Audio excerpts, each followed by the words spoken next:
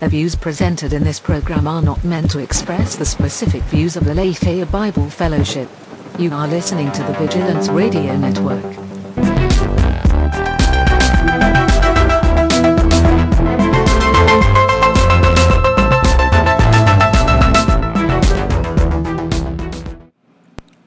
Hello everyone. Jasmine, it might be a little loud, FYI, but hello everyone. We're not redlining.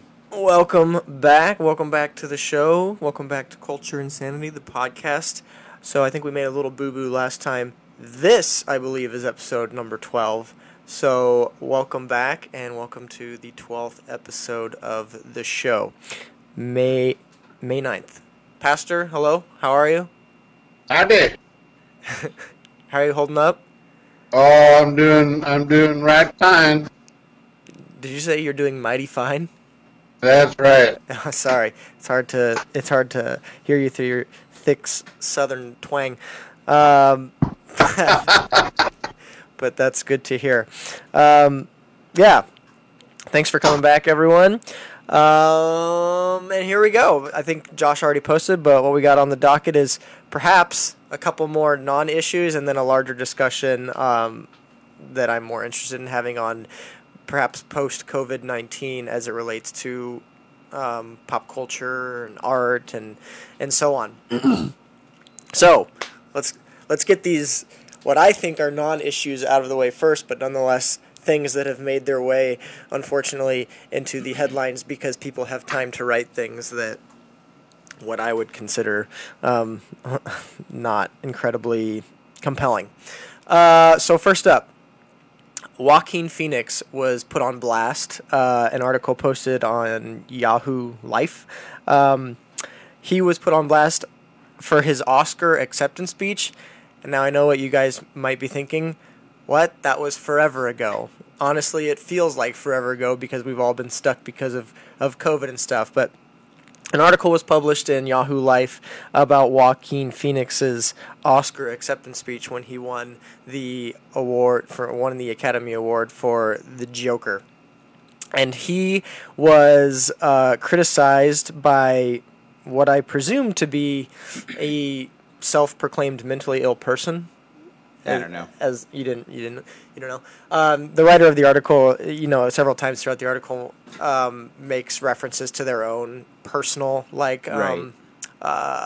struggles with mental illness. But anyways, in his acceptance speech, he made a comment about the importance of commonality within the fights of injustice and the marginalized people, and then he cited a few of groups of what he considers the marginalized, and in it he didn't include in his speech disabled people. So the author of this article goes on a whole tangent about how and why that just continues to undermine the problem toward disabled people, whether it be the homeless, whether it be... Right. This is the article where they talked about being ableist. Oh, yeah. Right? Okay. Which, yeah, the author suggests that maybe Joaquin Phoenix is an ableist, and we're all ableist for not acknowledging fully the groups of the marginalized people. So for those of you who are wondering what an ableist is, that's a good question.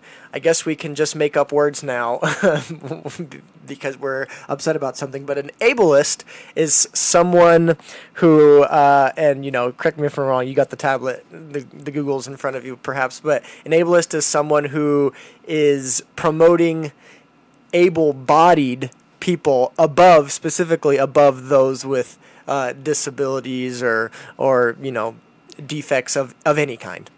Yeah, I'll read the definition to you. Yeah. Okay, so ableism, also known as ableism or disableism in British English, or an anapyrophobia or anapyrism, and also disability discrimination, is discrimination and social prejudice against people with disabilities or who are perceived to have disabilities. Ableism characterizes persons as defined by their disabilities and as inferior to the non-disabled. On this basis, people are assigned or denied certain perceived abilities, skills, or character orientations. And then it goes on to say these are stereotypes, generally inaccurate, associated with either disability in general or with specific disabilities. For instance, a presumption that all disabled people want to be cured, that wheelchair users necessarily have an intellectual disability, or that blind people have some special form of insight. These stereotypes in turn serve as a justification for ableist practices and reinforce discriminatory attitudes and behaviors toward people who are disabled. Labeling affects people when it limits their options for actions or changes their identity. Sorry, this is relevant still. In ableist societies, people with disabilities are viewed as less valuable or even less than human. The eugenics movement of the early 20th century would be considered an example of widespread ableism. The mass murder of disabled people in Nazi Germany's Aktion T4 would be an extreme example of ableism. Ableism can also be better understood by reading literature published by those who experience disability and ableism firsthand. Disability studies is an academic discipline that is also beneficial to explore to gain a better understanding of ableism. And that is from the great Wikipedia. So at least you get the popular understanding of what ableism is. So sorry, and you probably just said it somewhere in there, but is my interpretation of ableism that it is specifically in reference to to promoting a healthier individual above someone who is disabled in some sort of fashion? Right. It's the idea is that you is that people who are able-bodied are better, and specifically what it addresses is, let's see, certain perceived abilities, skills, or character orientations. So, which for the record, I think is ridiculous. People with able bodies are better at certain skills. I mean, that's just, they just are. I don't know. That's really weird to me. Yeah, that kind of goes back to the discussion of the physiological difference between men and women when it comes to physical things, as a general, not to say that there aren't instances. For example, Ronda Rousey could destroy me or you or anyone in this church probably, but as a general, men are physiological different. Someone who is able-bodied is better at things than someone who has a disability, and of course we're talking about general. Can that be specifically overcome in a specific individual? Sure. If I'm sitting at the bottom of the stairs and I am paraplegic, if I'm sitting at the bottom of the stairs, I will absolutely be able to get up the stairs slower than you who are able-bodied. That's just the truth. Now, specifically, is it possible that you can condition yourself to move up the stairs faster than me? Of course it is. I actually just saw this insane thing of this Iranian woman who she's paralyzed on some sort of level, to a large extent. I don't think she has movement of her arms, of her perhaps even her legs, but she can move her toes, for example. Yeah. And she did this. She did a couple of them actually of this crazy portrait of these soccer players that are paintings. They look real. Yeah, no, that's a really good point. I know plenty of people who can paint with their hands that are terrible, and then there's people who can paint with their feet that are great.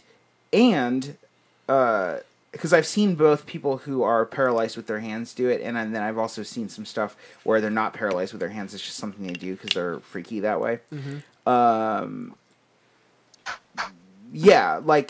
But those people should be celebrated more. There's a reason why we have something called the Special Olympics, because they're special, Those people that can paint like that with their feet, they've determined in life they don't want to be defeated. Yeah. Wow. Oh, I see what you did there. Back where I come from. Okay. So we're not really big on isms. So we just view people in the world of there are people who can do and there are people who can't do. Okay. Well, see, and I think that's where you get into ableist philosophy, where then people just simply say that a person can't. I don't think that it's that they can't. It's that they are necessarily different, and I think that those differences should be allowed for and understood without it being believed to be a prejudice. It's not prejudice; it's just fact. Now, can they? Josh, sure. We just accept people as they are. I don't know. That's hard for me to take that. You came from the 1950s. Like, when you were 10, they were having race riots. Well, thank you. Thank you. I mean, normally you tell me I come from the 1910s. Okay. Anyways, so her concluding thing says, and just to get back to the article and what we think about where this person is coming from, is we're dying because of ableism's influence on employers, insurance companies, and even the government. Our rights need just as much as attention as any of the marginalized groups you mentioned in your acceptance speech, especially when it is an ableism-based story that gets you an award. Ableism is everywhere in Joker, and I ask that you remember the disability community for this reason. My main, like, on the surface critique of this person who is offended, I guess, at the lack of acknowledgement, is that platform that those actors and producers and directors get during that time is notoriously cutting them short on their speeches and stuff. So to hold that against them it's a bit unfair. When he was heading in the direction and trying to give credence to what he thinks are, injustices and marginalized people and stuff like that, because that show, the Academy Awards, regularly, plays people off the stage with their music to, fit into a time frame and stuff. So it's a bit harsh. Well, he's been outspoken before on numerous occasions about what how he felt the Joker movie could, could help people with mental. Well, I guess apparently to this person, these mental issues are disabilities. And should be in line with like actual disabilities. The thing you got to remember is that the idea of a disability changes over time. When we're dealing with mental, the DSM changes. That's why we've got multiple versions of it. So this concept that a mental disability is static and is the same thing as somebody who's deaf or somebody who's blind or somebody whose body you can tell is working a certain way. That's a pretty static definition. It's not hard to understand that somebody, again, with no legs is disabled.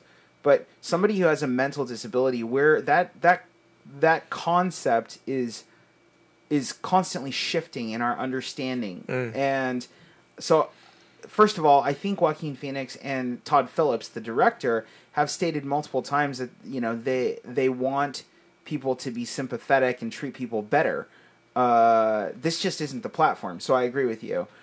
But then on top of it, I don't think that bandwagoning your cause onto this being a disabled thing versus a non-disabled thing, or an able thing, is a fair way of looking at it. And I would challenge it personally from a Christian perspective. I don't know that you can talk about mental disability except for in very extreme cases. I don't know that you can just accept the DSM's idea of what is the DSM? So the DSM is forgive me, I can't remember the exact acronym, sorry. I was anachronism versus acronym. Is it just like, if you will, the governing body or the organization? So or something? No, I'll look up the actual term, but basically the DSM is the guidebook for what they view as a mental disability, basically.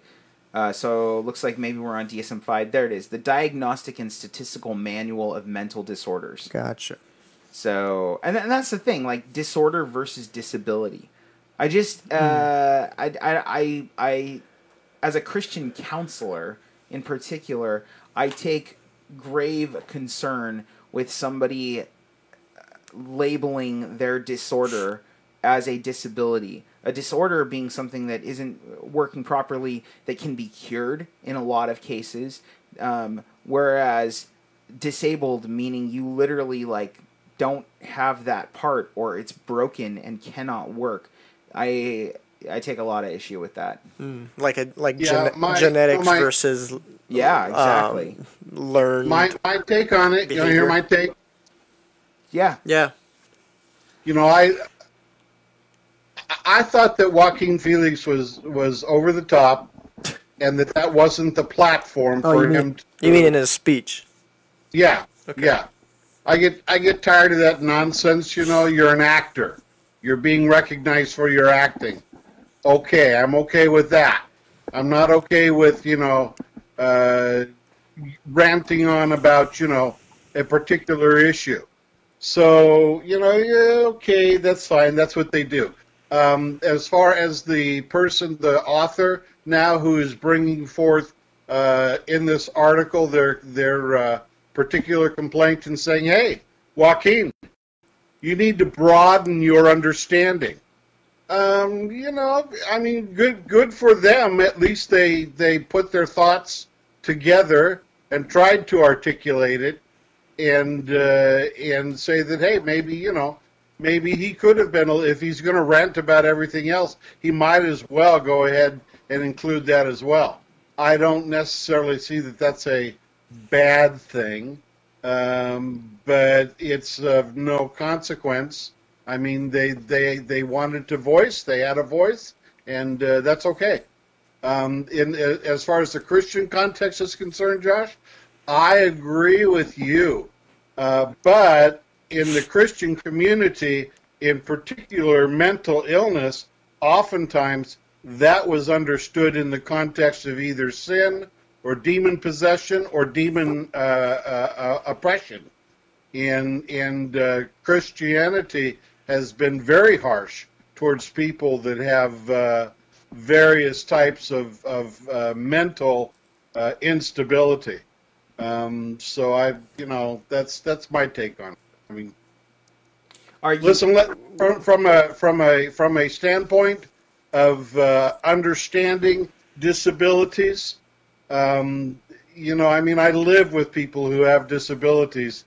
I was for many years, I was the federal disability coordinator for the Internal Revenue in our district, and have dealt with people all the way up to being on state committees dealing with disabilities. So I'm very familiar with the area of disability and how to deal with it. And it's a complex deal. But how did they treat people coming in with off the DSM as this? Do they treat the DSM as the same as somebody who's deaf, for instance? Well, the state, in particular, the state of Oregon, didn't deal so much with the mental disabilities that people would have. Of course, keep in mind that when I was dealing with it, the community, the medical community, even within the past 20 years, has greatly shifted. Yeah. You have people claiming they have conditions today that never existed when I was coming up in things. Well, and then you have things that have been taken off, and changed status. It used to be that, like, homosexuality, for instance, was viewed as a mental disorder, and now it's not. So there's a lot of that's what I mean. That's what I was saying by the concept of a mental disorder is not a static concept. So the idea, that's right. Yeah, so the idea that anybody should have this, monolithic, defined, fundamental understanding of it as being the same as whether you have an able body, it's an unfair standard. It's not realistic, and quite frankly, I don't believe that we should be defining people who have displayed that they have mental illness as necessarily having that be something that can't be overcome. So, yeah. Well, I'm always a little bit taken back, and I really don't like the fact when I meet people that they have given in to society's desire to label them in one form or another. So, like, when you have people that are, predisposed towards their homosexual tendencies, they define themselves in that fashion, and whenever you get into a conversation with them, at least that's been my experience, they start out with labeling themselves, I'm this or I'm that. And it extends way beyond that. For example, people who are in, who have issues with substance abuse, and they go to their AA meetings or whatever, they have to say, I am an alcoholic, or I am this, or I am... See, I have a problem with labeling people and our society's propensity to want to do that. Yeah, well, I think that's the human condition. The human condition wants to label itself by anything other than a creature made in the image of God. Yeah, absolutely. Yeah, and do you think that's because they are supposed to be identifying... They are supposed to be identifying with something, but when they reject God as the primary identifier, I don't know if you call that. Yeah, that's a good observation. Then they cling to something else, whether it's I'm an alcoholic or I'm a homosexual or I'm a ableist. They have to cling to something lesser than that standard, but as they perceive it bigger than themselves. And a lot of times it's about clinging to a particular community. So it could be... Which is why you see the social justice movement. Right, exactly. Because that's bigger than themselves, but still pales in comparison, obviously. But and it's, I can define myself as my role in a community, whether it's like father. I can define myself as a part of a community, whether it's, the LGBTQ community. I can define myself as a part of a nation, like I'm American. I can define myself by my skin color, like I was going to say I'm black, but I'm not black. But I'm also not. I'm also not LGBTQ, so that doesn't work. You don't know what you are, Josh. You've been, You're a mutt. You've been accepted by the black community. You've been accepted by the Indian community. I don't know that I've been accepted by the black community.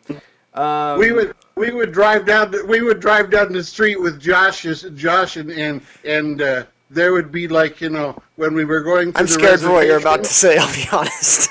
No, when we would go through the reservation, there'd be the Indian guys that'd be giving Josh a thumbs up, or we'd be driving down the street and a Hispanic, we'd be stopping at a stoplight, and there's a couple of Hispanics standing there, and they'd be giving Josh a thumbs up. In any case, remember Josh? No, I don't. But I know you've told me this story before. We have this tendency to define ourselves by things other than what God wants us to define ourselves, and we pick all of these things, whether culture, race, our sexuality, all sorts of different things to define ourselves that way. And I think that's what this person's doing, and that's why they're so bothered, because this is a platform by which they could define themselves and have this be a larger thing, and they sort of viewed Joker as their champion. Yeah, their champion. It's a good word. Yeah, their champion of their cause. And then when it's not recognized, in his 35 seconds, right? It's like, he had an opportunity for us, and he hurt our cause. Yeah, it's a little unfair. All right, moving on. This might be quicker. Kevin Spacey sympathizes and can relate to what it feels like to have your world suddenly stop. Of course. And he draws comparisons with his situation with the countless Americans who can't go to work. Do we have a problem with Kevin Spacey saying that? I don't have a problem with him saying that. I think it's true. I think that falls into the who cares category. Yeah. Maybe he can appreciate, that, but... Are people offended by him saying that? Oh, yeah. Because of the way in which... Because he created his... Yeah, it was his own. Okay. It was his own doing versus you have now this thing imposed on you, which... Look, just because it was his own doing doesn't mean that he shouldn't be able to understand the effects. I mean, that's what he's saying. The effect of not being able to go to work and the effect of having your world turned upside down. Okay, He says, in this instance, I feel as though I can relate to what it feels like to have your world suddenly stop. And so while we may have found ourselves in similar situations, albeit for very different reasons and circumstances, sorry if I'm laughing. It's not funny. Right. But I still believe that some of the emotional struggles are very much the same. And so I do have empathy for what it feels like to be told you suddenly can't go back to work. I wonder the context of that. You know, like, what sort of interview was happening where he said that? Yeah, I'm not sure. I don't know who he was speaking to. Oh, he was on a podcast. He was on it's called Bits and Pretzels podcast. I don't know what that podcast is, but it was just earlier in April. I am certainly not offended by Kevin Spacey saying that he can relate and that he's a person. That doesn't bother me. And he even notes that it's for completely different reasons. Yeah, but he did. He had a lot of Twitter backlash. Poor thing, suffering the consequences of his bad behavior, wrote someone. Another person says it's a two different thing. People aren't allowed to work because they want to keep the people safe, while you're not allowed to work anymore because they want to keep the people safe, which is nice one. And then I guess sexual predator is the same as corona. They're just a virus in this world. Yeah. Wow. He opened himself up for that one, didn't he? I mean, I guess so. It's also on the back of, like, his poor taste or, tone deaf thing where he was like, did you see the video where he was like sitting in front of the fire in his Frank Underwood persona, speaking into an issue that is probably just better if he laid low type thing? No, what is this? I'd have to search for it, but this was a few months ago maybe, but he was like in front of a fire, and I can't remember what he was talking about, but it was like it was a situation where I was like, you have no business talking into this, and also why are you acting in your character, which is a character who has the behaviors of the things that you're being accused of currently and stuff. So it's like it's just in really poor taste and like kind of a creeper, Yeah, it kind of came across that way. Like maybe he doesn't care about the allegations against him, and he's just continuing this. Like I don't know. It was really weird, and he got a lot of backlash for it. So maybe that's people are coming through it with that last time they saw him type thing. It's like this guy is just. Doesn't get it, does he? And so he's saying this thing, and it's really interesting though. Like if you're paying attention, like that thing that we watched what is it? Out of Shadows, or even the new Ryan Murphy show on Hollywood on Netflix. Like no bueno. If those things are to be believed, and I think they are to some degree, if those things are to be believed, like it's not. Personally, it's not hard for me to think that Kevin Spacey doesn't think that he is any different than other people, other than the fact that he's been exposed. Like you're saying, like there's a reality in which Kevin Spacey's like, "What did I do wrong? Like this is what people do. Like this is what I've come to know. Do. When I came into this industry, this was status quo, and now why am I being blamed for it? And this still is status quo. It's just." I've been found out. I've been turned into a scapegoat, but it's still happening. Yeah, and it could be that the reason why some of the people are calling him out is because really what he's saying when he makes his statement is kind of like, "Whoa, welcome to my world." Yeah, perhaps. Yeah. For the record, we're not justifying or supporting like that lifestyle. For those of you that don't know, that Hollywood show, which I watched 3 episodes of it. Can't say I recommend it, but I did just to see what it was. It's all about like the dark side and the underside of Hollywood in the 50s, I think it is. The 50s and 60s. I think it's 50s. Josh? Yeah, it's the golden age, yeah. Yeah, and there's all sorts of immorality going on in that show. So this is a good point for you to point out to your listeners that they always need to keep you and Josh and people like they need to keep people like us in prayer, because we oftentimes have to subject ourselves to things for their benefit. Do you remember a movie called Heritage? Do you remember that with Toni Collette? Was it Heritage? No. Family? Gosh. Heritage? Legacy? I thought it started with a C. I thought it was Heritage. It's the one with the girl that does the clicking Yes, thing. the clicking thing. Heritage. I swear it was called Heritage. Anyway. Yes, I'll find the title. You keep All right. going.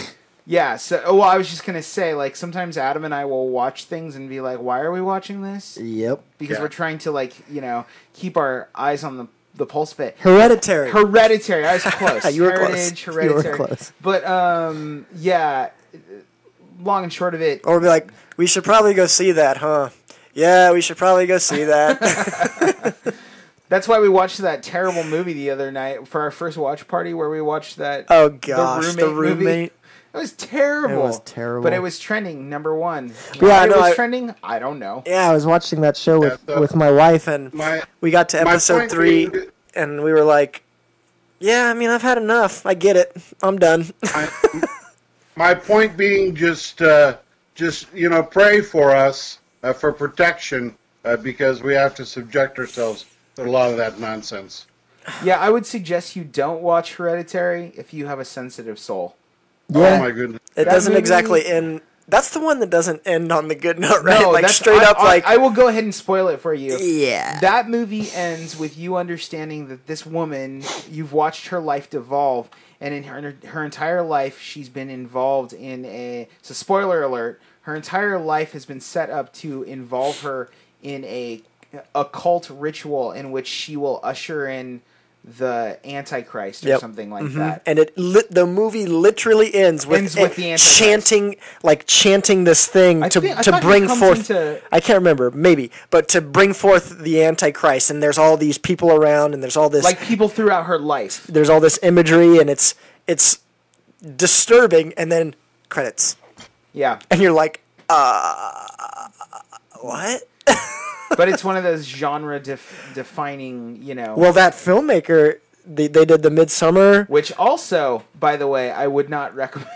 That That's essentially how Midsummer ends. what too, I'll say for is the that record. filmmaker has a very specific style, and I think that he's gonna be prolific in the genre because of what he's doing, like in terms of his style. I think. Yeah. It's really visceral. Like his use of sounds and imagery is really intense. But Yeah, Midsummer. I don't know ends- the name of the filmmaker. Midsummer ends very similarly. Let's just put it that way. That one actually disturbed me more maybe because of goes how less further. overt it was. I Yeah, it think. maybe goes further. Well, it's interesting. That movie's particularly interesting because it takes place in like a summer land sort of setting Yeah. where it's always sunny, it's always bright, it's never dark. Whereas normally in a horror movie, after nighttime, like when the sun is shining, your heart can calm down. Your heart goes back to a normal rhythm Right. because nothing's bad's going to happen because it's daytime. Right. But in this Midsummer movie, all the bad stuff happens during the daytime, and so you're always like uneasy. Right. Well, there's never really a nighttime. Right. A nighttime in the location. Right, it's part of the whole thing of the movie. Ari Aster is the name of that filmmaker, but Yeah. anyways, okay, on to perhaps a better discussion. Sorry, Kevin Spacey and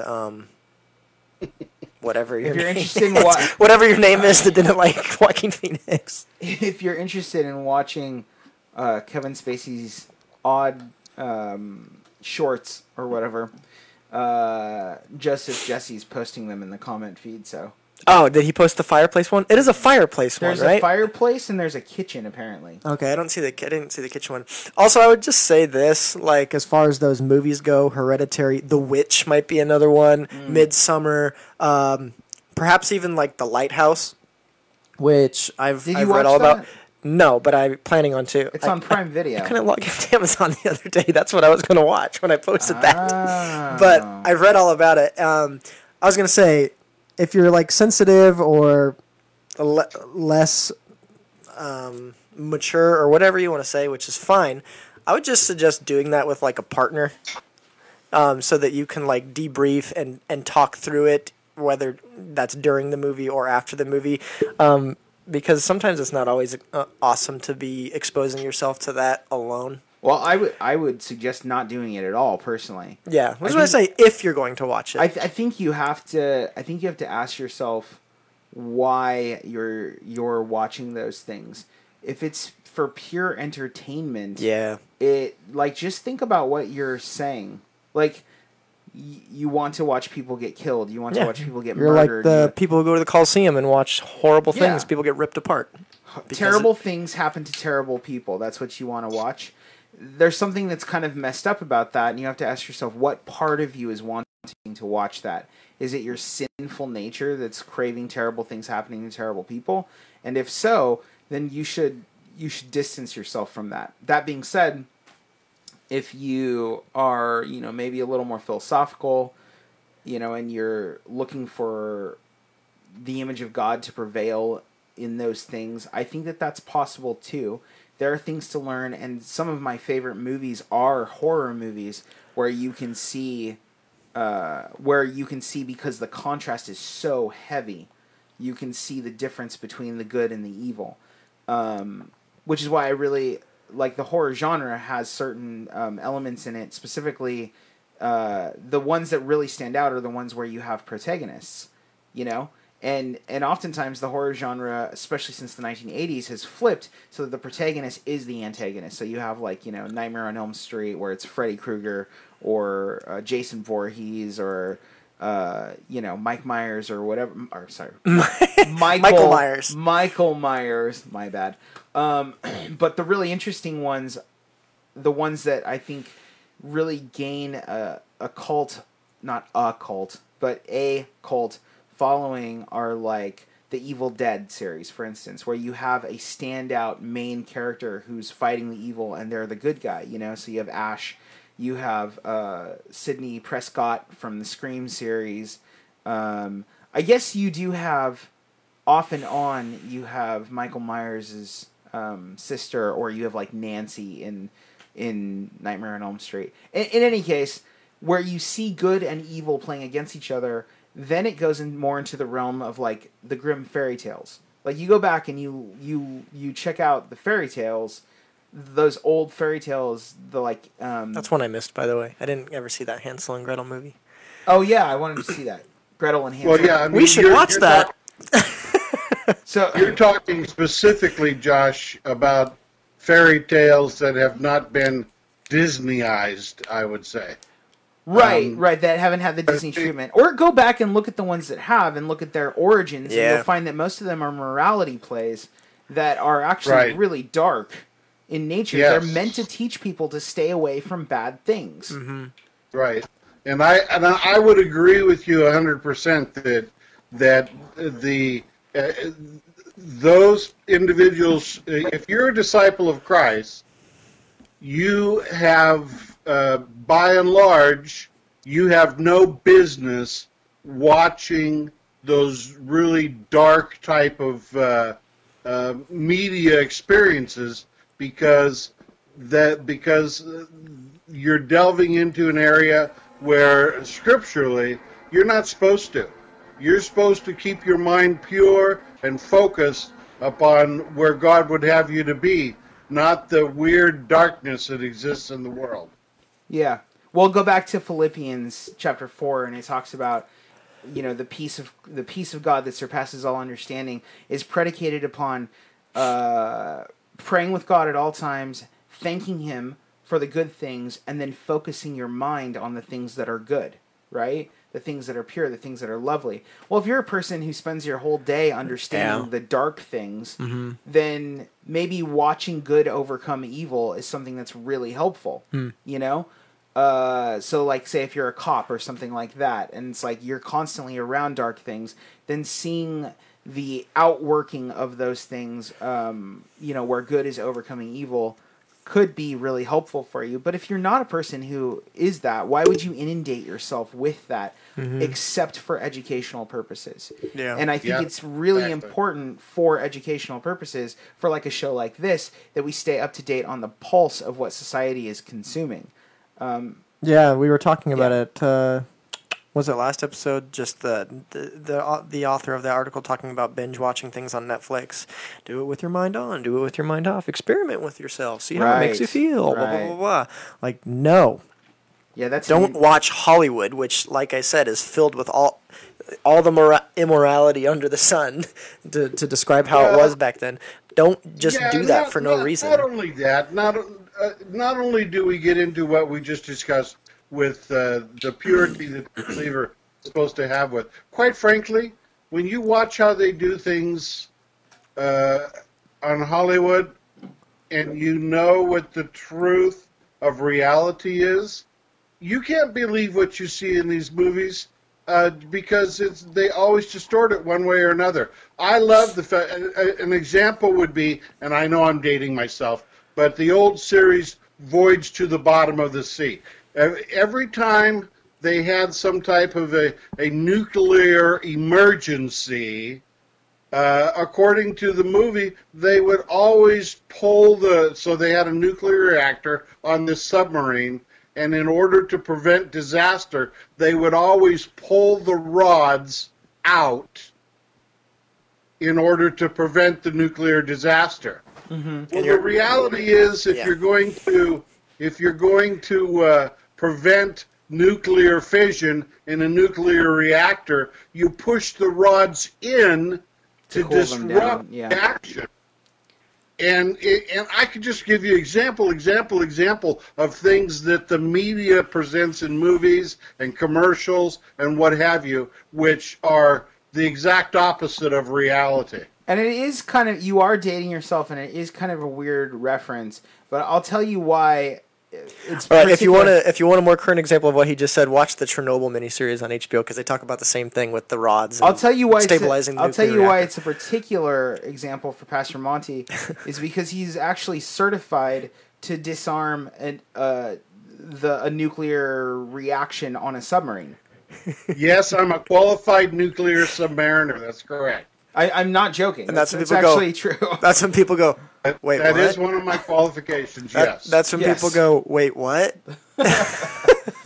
You mean that guy who's talking in the Southern twang and talking about Steven Seagal and talking about this and that, and that man is qualified to do that? What was the submarine? What was the name of the submarine you served on? I served on the Aspro, the USS Aspro. Aspro. Nuclear fast attack submarine. It was called Aspro? Yeah, ASPRO, yes. Oh, PRO. Aspro. Okay, I thought you were saying Aspro. What is Aspro? What is that? ASPRO. It's already been decommissioned. What is that, though? What is Aspro? When you're on a nuclear submarine, part of what you have to do is go through a process where you have to qualify in order to get your dolphins. Pastor Monty, Aspro is almost as good as Aspro. What in the world? I didn't name the ship. I was just fine. All right. Pastor Monty used to disarm nukes on a ship called the Aspro. Okay, let's not go that far. All right.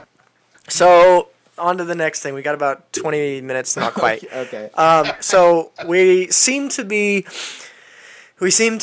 easing our way into or out of into life as we knew it versus, like out of COVID-19, depending on how you look at it. There's all sorts of talk right now about May 15th this and a phase 1. In Oregon. Yeah, and a phase 1 of reopening things and so on and so forth in terms of getting back to life as we knew it since before COVID-19. Right. But the discussion I want to have is just in terms of how we will remember this time in like the arts and culture. So I think just earlier this week, Justin Bieber and Ariana Grande posted a giants of philosophical thought. We have 20 minutes. New song or music video, and talking about love during COVID-19 times and so on and so forth. Okay. There's this artist who has a gallery called Gallery on Pause. And she's just receiving submissions for people to be, creative and put their art out there to express themselves during like a, very specific time in in history and stuff. And just in terms of like understanding the zeitgeist of our time during the Corona and stuff, like, do you guys think that there'll be like long, like how do you think? Man, what is my question even? What will be the lasting impact in terms of the culture once we go back to normal? Do you think that there will be like a major shift in things? I guess maybe an example is a good way to get across what I'm trying to say. Post the recession, for example, brought forth like Shark Tank and like creativity and like entrepreneurship and stuff. I think Shark Tank, like the recession was in 2008, obviously, and Shark Tank debuted in like 2009 or not even a year after. Yeah, it's on after season 11 right now. Yeah, it's actually been a long time. So that's an example. Post 9/11, for example, there was a massive shift in like patriotism and things of that nature, and how we understood our roles and the way we interact as Americans and stuff like that. How do you think that the coronavirus time in our history will shift things as we seem to be getting back to here's where we get to return. Here's where we get to predict flying cars and hoverboards. I think that we're going to have a unique marriage between social distancing and talk to the hand. And what? Talk to the hand? Like, do you think that there will be a collection of art, whether it be like live art or art, like paintings and stuff like that, to where people will look back on this time in history and be like, I see, they were going through this thing at this time, and it shaped the way they thought about things, and it drastically altered this thing or that thing or so on. Yeah, I think, especially with where art is concerned, I can tell you from my particular place as an artist, since we started this, since we couldn't have church services with everybody, so that it's been almost 2 months, I think. Yeah. Or maybe over 2 months now. Yeah. It's been about a month and a half so far. I've released a new song every single week. And when I say released, I don't mean like I had it like sitting in my vault of songs. I mean, I wrote a new song every week and played it for the church. My playlist, like, you can go to my music, my YouTube for my musician account or whatever. You can go there. Bandcamp. Well, not on Bandcamp. I haven't released it on there because I'm waiting. I'm waiting to release it on Bandcamp. But I've bootlegged our Sunday services, and I have a playlist of all my original music, going back to the beginning on YouTube. Like, if you look me up as an artist, you can see I have like videos, going all the way back to the beginning, and there's new music. And I assume that that's going to be the case for everybody. I assume, like, the thing on my mind in regard to that is, what do I name an album coming out of this time? Because I'll bet you everybody will be creating albums or I had an article that's on the thread on our chat also. Speaking of album names and stuff, there's a whole thing right now in terms of women, specifically women musicians, post Me Too and expressing themselves and emoting in that way. And I think Fiona Apple just released an album. Yes. The album is either called this or the song is called this. It's on my list. I want to listen to it. Something about Fetch the Bolt Cutters or something like that. I love Fiona Apple. In reference to, being whatever, shackled by whatever sort of trauma maybe she had before. Right. But yeah, sort of to your point, I guess. Sorry.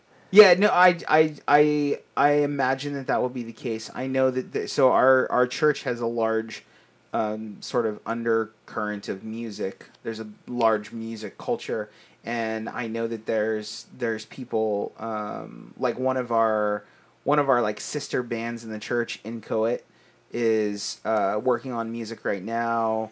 So I have my own music project. I've got my music project with producer Jasmine called The Theory Of, and we're working on music heavily. Like, I know that people are being creative, even if they're separated from each other, they're being creative. And that's just within our group.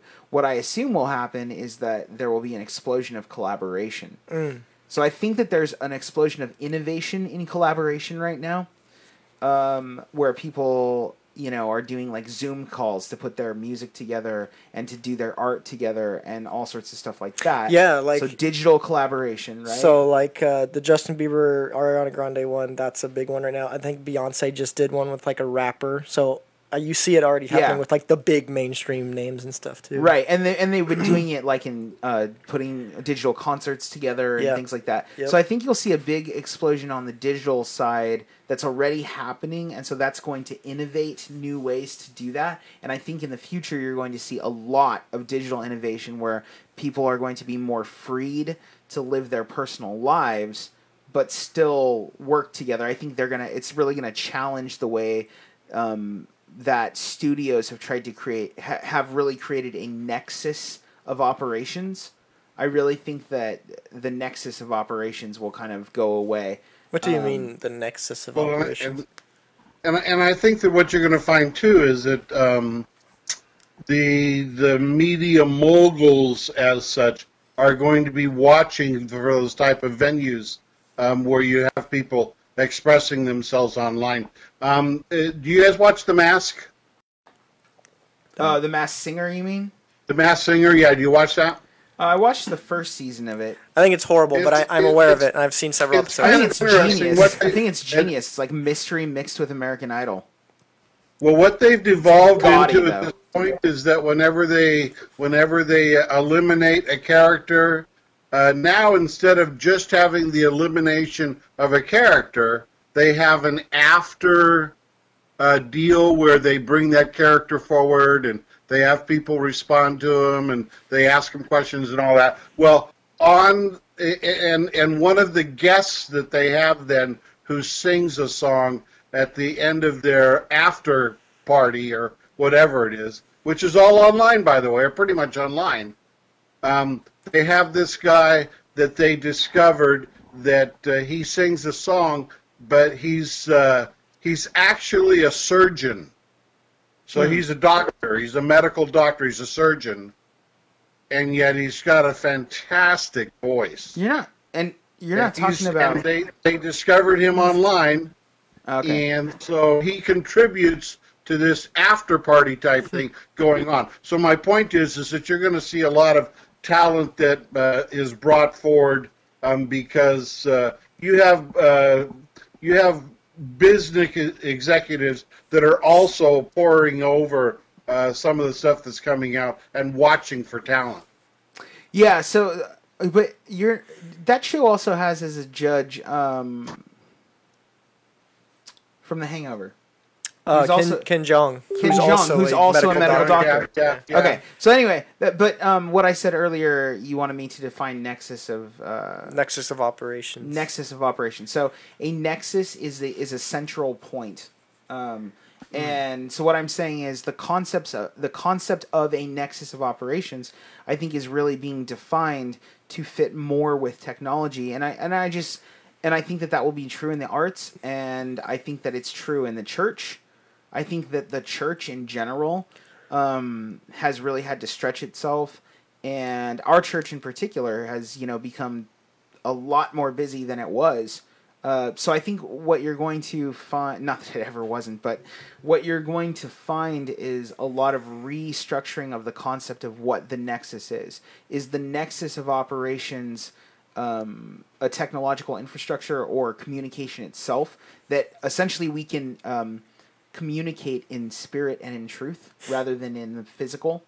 I think that's a real possibility, and I think that will extend itself out to the arts, and is extending itself out to the arts, and I think that you're going to see a lot of craving for more programming done from people's houses, and I think we're gonna be moving away from the super high production, like big production companies of things. I was just reading an article the other day about the downfall of single cam docu-style series. Like The Office, or to a lesser degree Parks and Rec, or Modern Family. Like it was basically saying that style of camera work was basically trying to steal or ride on the zeitgeist of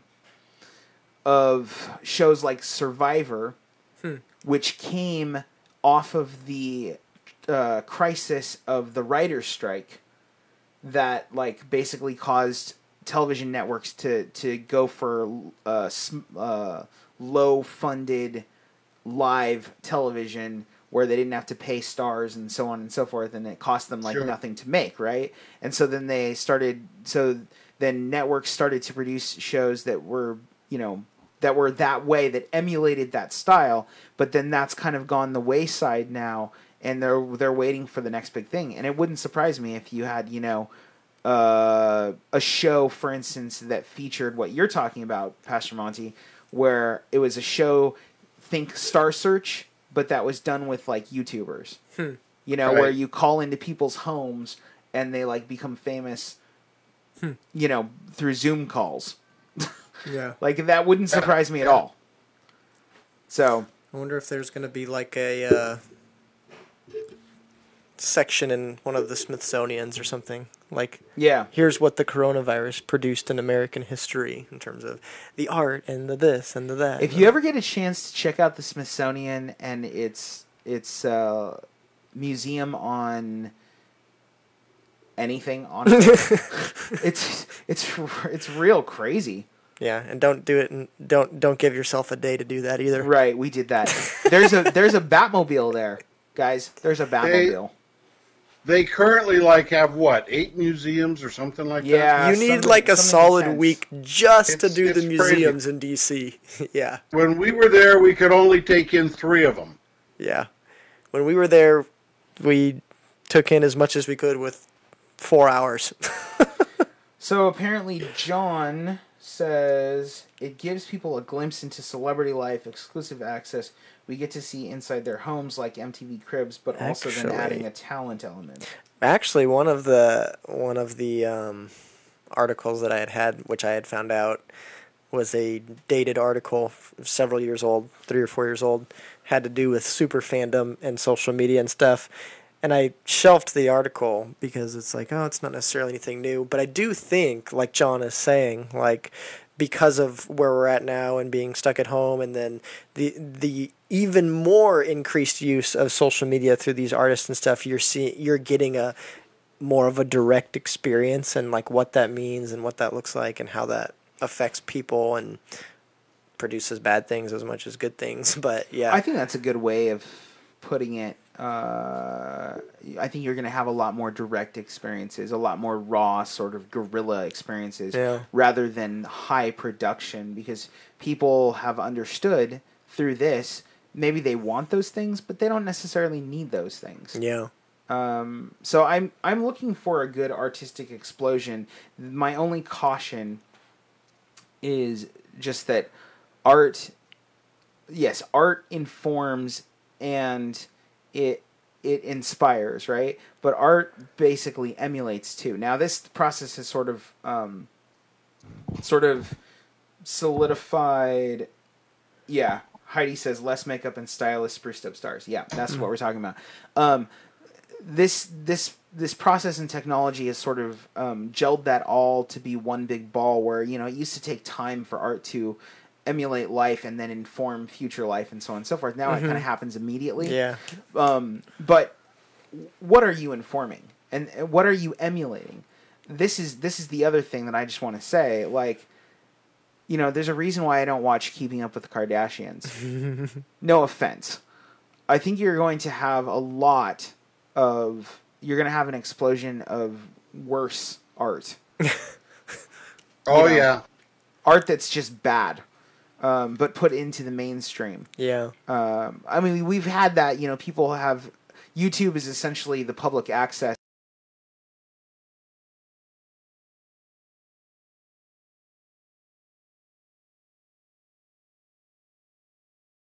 To bring them out into the networked mainstream concept. And I think there's a lot of people who viewed YouTubing, like, did you know that YouTubing or being a YouTuber is like the number one thing that young people want to become these days. Yes, I did. Heard him talk about it. Crazy, and I think that you're going to have a lot of people who think that is more attainable now. You know, it's going to be much more attainable now than it was before. But what are you emulating, and what are you putting out there? I think we're going to have a lot of bad content because, quite frankly, you know, without the polish, culture is pretty ugly. Without the makeup. Yeah, without the makeup and the beer goggles. Yeah. All right, guys. Well, that led us perfectly at 10 o'clock, so I think we're going to end there. It's a good place to end. So, thank you. Thanks, Pastor, for tuning in. Thanks for y'all that are on our stream right now, and we'll listen in the future, and we'll see you guys in a week, I guess. Adios.